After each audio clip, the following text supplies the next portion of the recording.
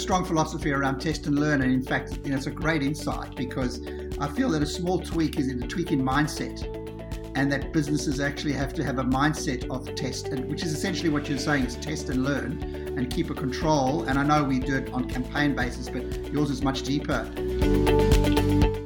And we did see the direct numbers go up by about 3 or 4%. So we think that was due to just having a more focused email on that. And then it rose, and then it's consistently every week we're above every single week, and like a massively less volume of work. So you do a lot less work. You piss off people less and get more revenue. Bullseye. It's what everything's about, Stuart. It's what marriage is about. High perceived value, low cost rewards. That's my Christmas. That's my Christmas list. That's my Christmas motto. I pity your wife, Ian. Pity her. Hi, I'm Ian Pringle, and this is the Loyalty Podcast from New World Loyalty. We help you make the most of your loyalty strategies by listening to us talk about what we like to talk about most, which is loyalty and loyalty programs. In this podcast, we'll explore how small tweaks and changes to a loyalty program can make a big difference. To help me with this, I'm joined by an expert panel who have all made a few tweaks in their time, so please welcome Stuart Dennis. Hi, Stuart. Hi, Ian. Hi, listeners. And Phil Gunter. Hi, Phil. Good morning, Ian. And Craig Grimshaw. Hi, Craig. G'day, Ian. G'day, listeners. And Adam Posner. Hi, Adam. Hi, everyone. Good morning. Brilliant. So who would like to kick us off tonight? Adam, how about you go first this time? Oh, great. Thanks for getting me going, and a great topic. And I love the topic, except it's interesting to say, small tweaks, big differences, and it's all contextual. Some programs that I work with, when I say here's a small tweak, they think it's a big thing to do. But one of the greatest little ones that I've noticed recently is making preferences in building and understanding your member and building up your preference data. I saw a great example of this when it's not really a client, but a brand called Booktopia got me onto their little club and into their buying cycle, and asked me all my preferences, what books I read, what cycle of newsletter did I want to receive, and a whole range of questions. And it was amazing. And one of the preferences I put there was self-development and those sort of self-help books. And within 2 hours, my email was full of self-help books, preference, stuff that I wanted to read, very tailored, very specific, and I bought one immediately. So, whilst I was watching what they were doing, it was just a small tweak that I think they made in their preference setting and made the email very relevant and an immediate sale. So I guess the point I'm making is small tweaks in understanding your member, in asking a few more questions in the preference setting, and then sending tailored comms out of that. It sounds like basic stuff 101, but a small tweak like that could escalate, the result and the response rate. Yeah, and with modern CRM systems, you could get that done in a morning. You could get that thing out, get it back. Happy days. Yeah. Like a few of us, we've been around for a little while. And I remember when I first started out, there was always the preferences, and you had to tick a box and which one you liked and which one you didn't like and all that stuff. Nothing ever happened to it. And it got to the point where you're going, don't do it, because you want to have as minimal disruption to the onboarding of a customer. And also you don't want to put a false representation to the customer that if you give me preferences, I'm going to do something with it. The thing I've seen now is, and it's going on to your comment, Ian, about modern CRMs, you can do it so quickly now. Back in the day, you could never do it. It was such a mongrel thing. So it wasn't a small tweak. It was a gigantic thing to do. And there was never this preference capability to tailor the messaging. It had to be so laborious. Whereas now there is that capability. But you've got to make sure that if you are capturing your preferences, that you do something with it.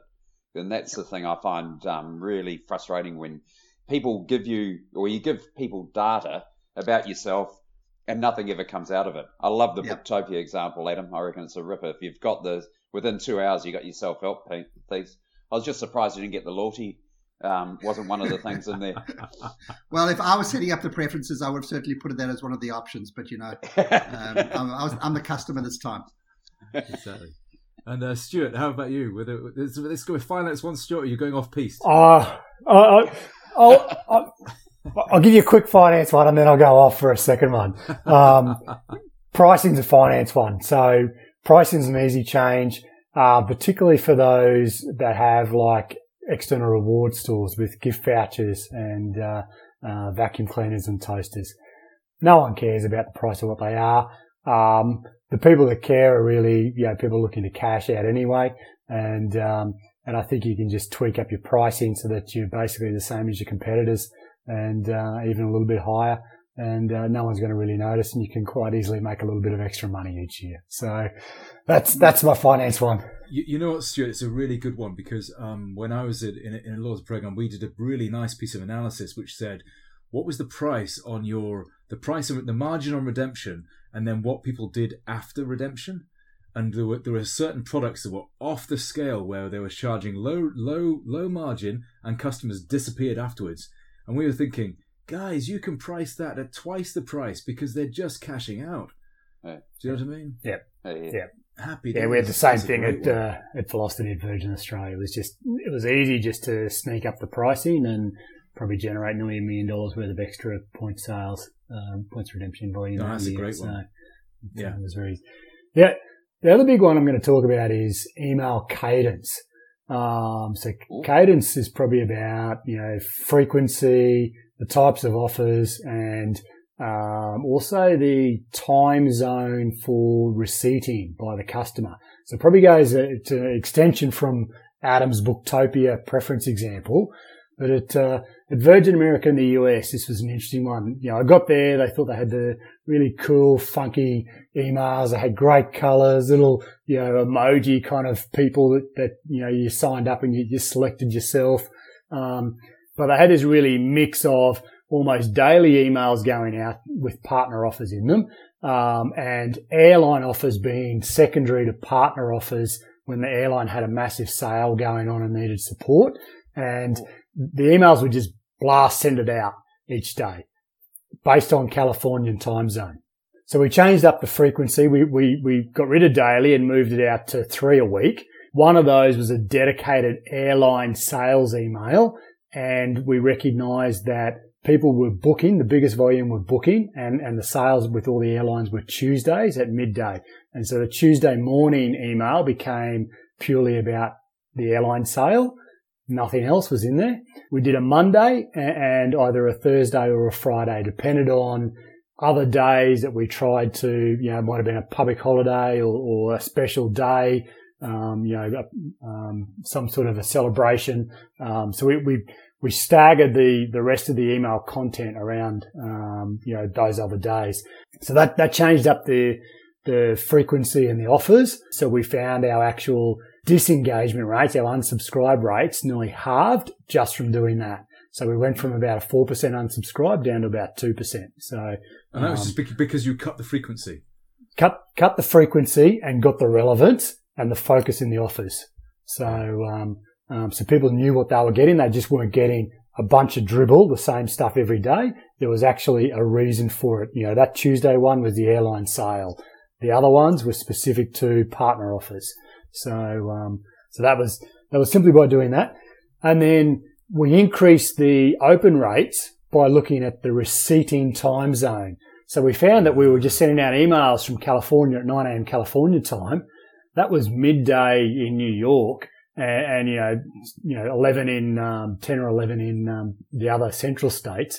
So what we started to do was to stagger people by their state and their time zone and look at when they were opening the emails. Most people go to work and they'll open the emails at the end of the day.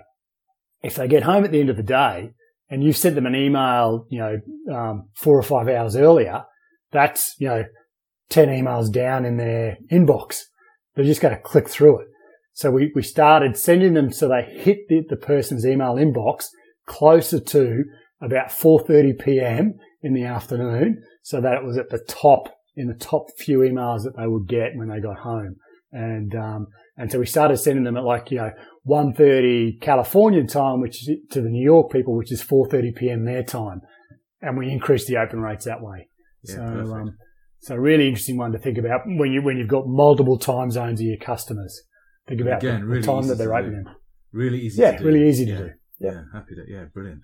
Hey, Stu, Just on the booking, when you moved from the airline to the Tuesday, did you notice that people were booking for the airfares through the frequent flyer program, or was it through the main airline website?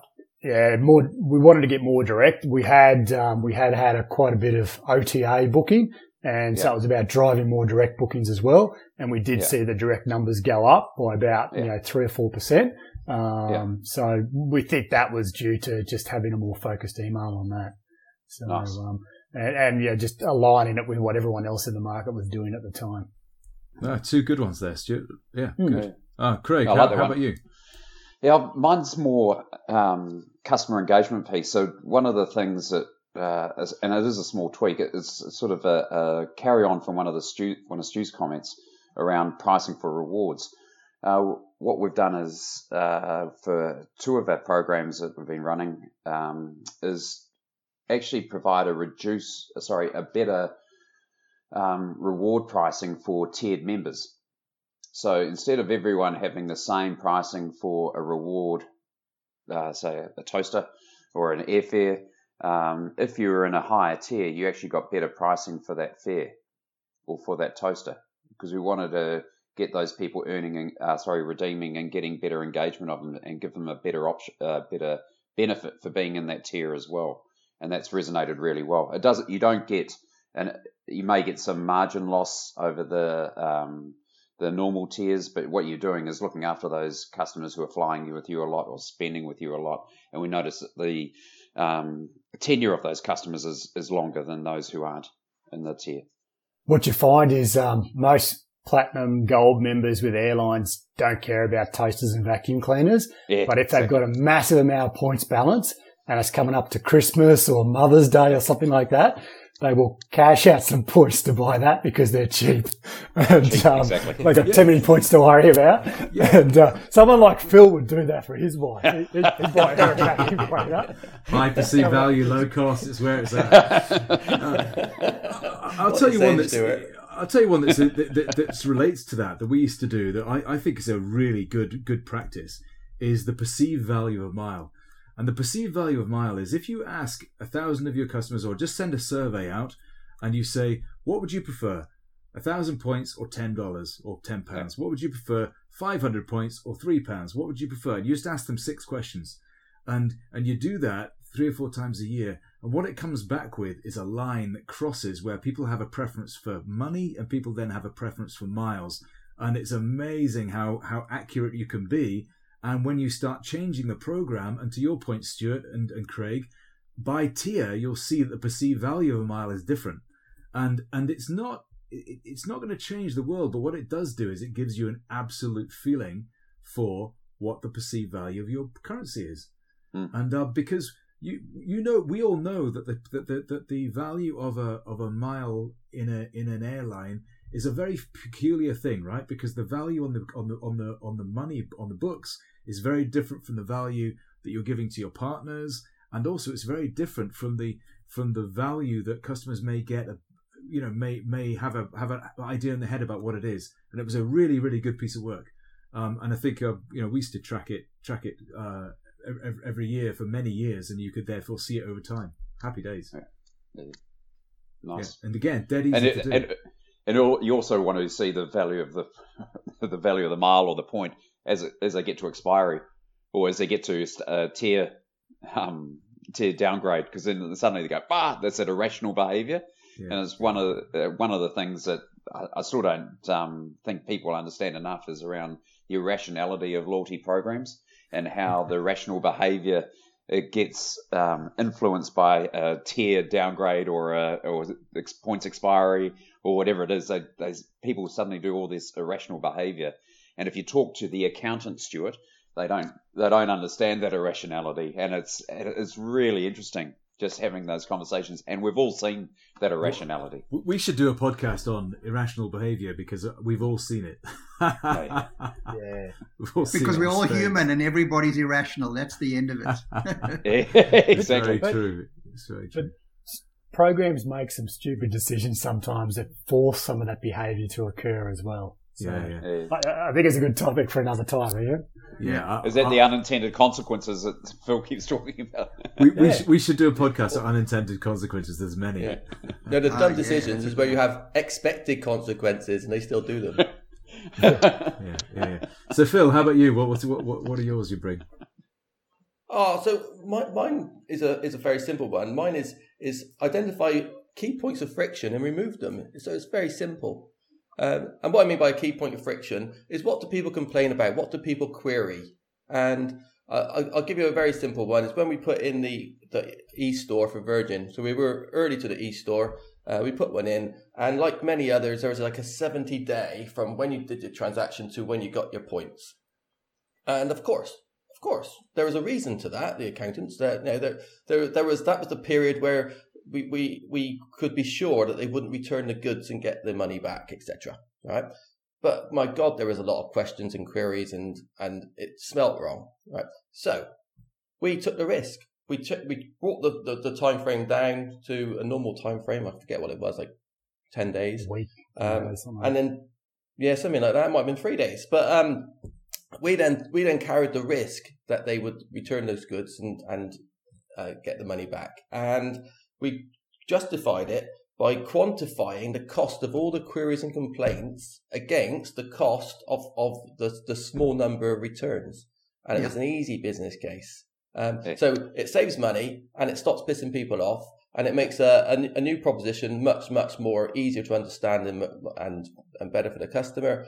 And I just gobsmacked that no one else does it. And the rest of the world, they still have this 70 days. Yeah, and we also tried to do it, Phil, for missing points when people submitted a claim that they hadn't got their points from the flight with any other partner or airline partner, remember.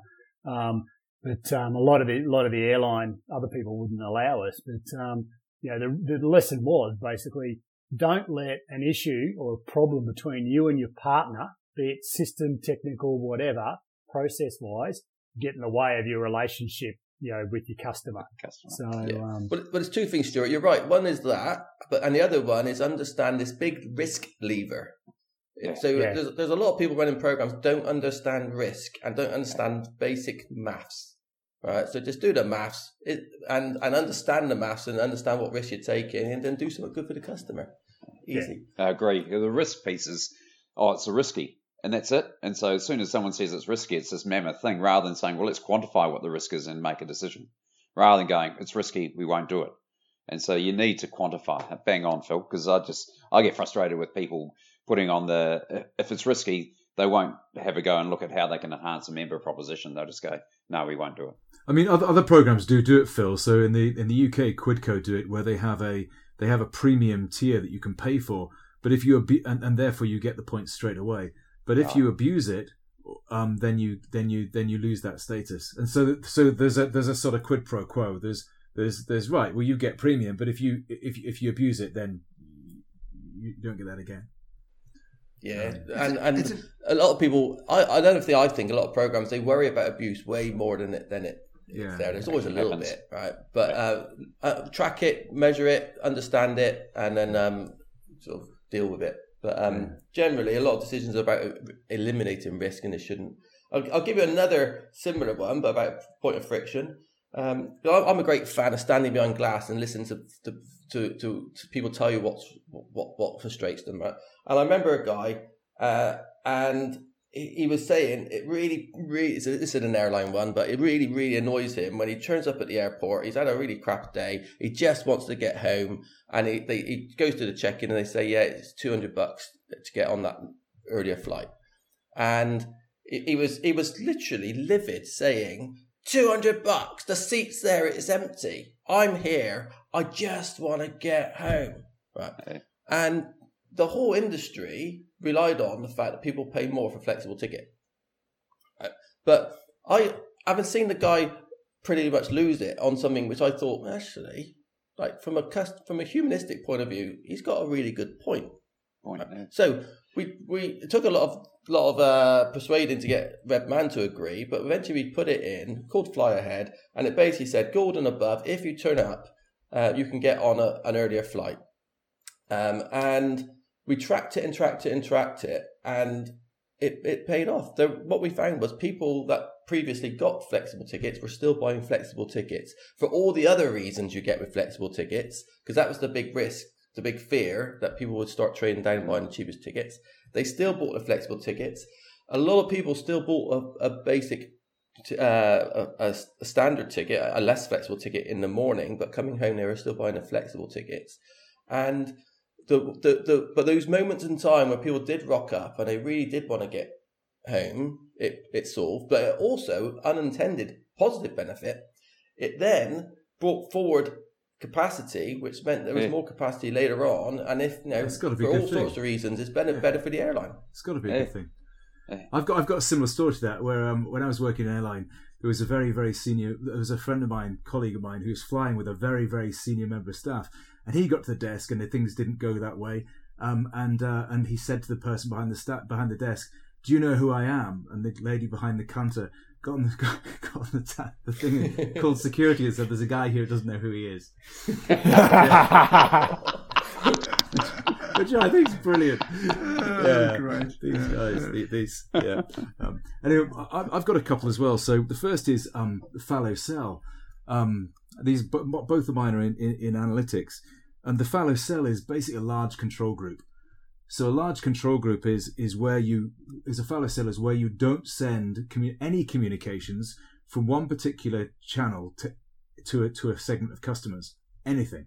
So I mean, you have a fallow cell for email, you have a fallow cell for, and it amazes me how many programs don't have this, because what it allows you to do is it allows you to completely measure the effectiveness of a channel. So because you've got 1% of your customers that get no email at all of a sudden you can understand the impact email has. And actually, if you're good at it, you can then also segment your collection emails and your redemption emails and your expiry emails. And then, because then you can see the impact of all of those as well and what impact they're having. And it suddenly shows how effective or ineffective your marketing department is. Because the marketing department get obsessed with sending messages out and messages out and messages out, but they have no idea. I mean, of course you have control groups, but we all know control groups get contaminated. So, of course, having 1% of your group means you can't send 1%. You get 1% less volume out there. But actually, it has an amazing effect and a very, very, very useful tool. And of course, you can have a fallow cell for email and every channel. And it's so simple. All we did was simply don't send any emails to members whose numbers finish 10. That's easy. You don't have to worry about segmenting it. You just, all of a sudden, you don't send anything out. And then you keep that fallow cell in there for 6 months. And then the next 6 months, you change that to 1-2 or 3-0 or something, so that you've got a base of customers you send nothing to. And it's amazing what results you can see. Does that make sense? Yeah. Absolutely. Yeah. It's a strong philosophy around test and learn. And in fact, it's a great insight, because I feel that a small tweak is a tweak in mindset, and that businesses actually have to have a mindset of test, and which is essentially what you're saying is test and learn and keep a control. And I know we do it on campaign basis, but yours is much deeper, Ian. But I just think clients generally, and it just depends on their attitude to test and learn, instead of just sending out everything and maxing out their base. And they need to have that intense belief in wanting to learn incrementally. And after 28 years of data marketing, I always remember that you need to have clients who are patient, because you're going to wait to test and learn and see what you can incrementally improve. Patient and also willing to invest in not sending to that group. So you're investing in not sending. So there's a couple of inherent mindsets that your clients need to have in order to do what you've suggested, but not only at a big base, like you said, but even campaign by campaign. And the philosophy, I'm not sure if all of you guys see that. Do you see your clients being willing to test and learn? Some. Well, not a lot. Not a lot. It's what you say about patience, right? Because what I've just done or in the middle of doing it really, but a big trial where one of the big issues was, a bit like Stuart was saying before, just sending out loads and loads of emails, right? And because they were tracking people that purchases within one single day of that every email, and they're sending out daily emails, then it was proven, absolutely proven, that the more they send, the more they get. Yeah. And in fact, me and Ian, we've got another client that has proven that you send 2 a day. Right? And but this is where the patients come in. So the client that we're working on does every daily one. Over a period of time, we've taken a completely different approach to email, to a group, to a big statistically significant sample, and we're sending less emails. We dropped the volume by about 70%.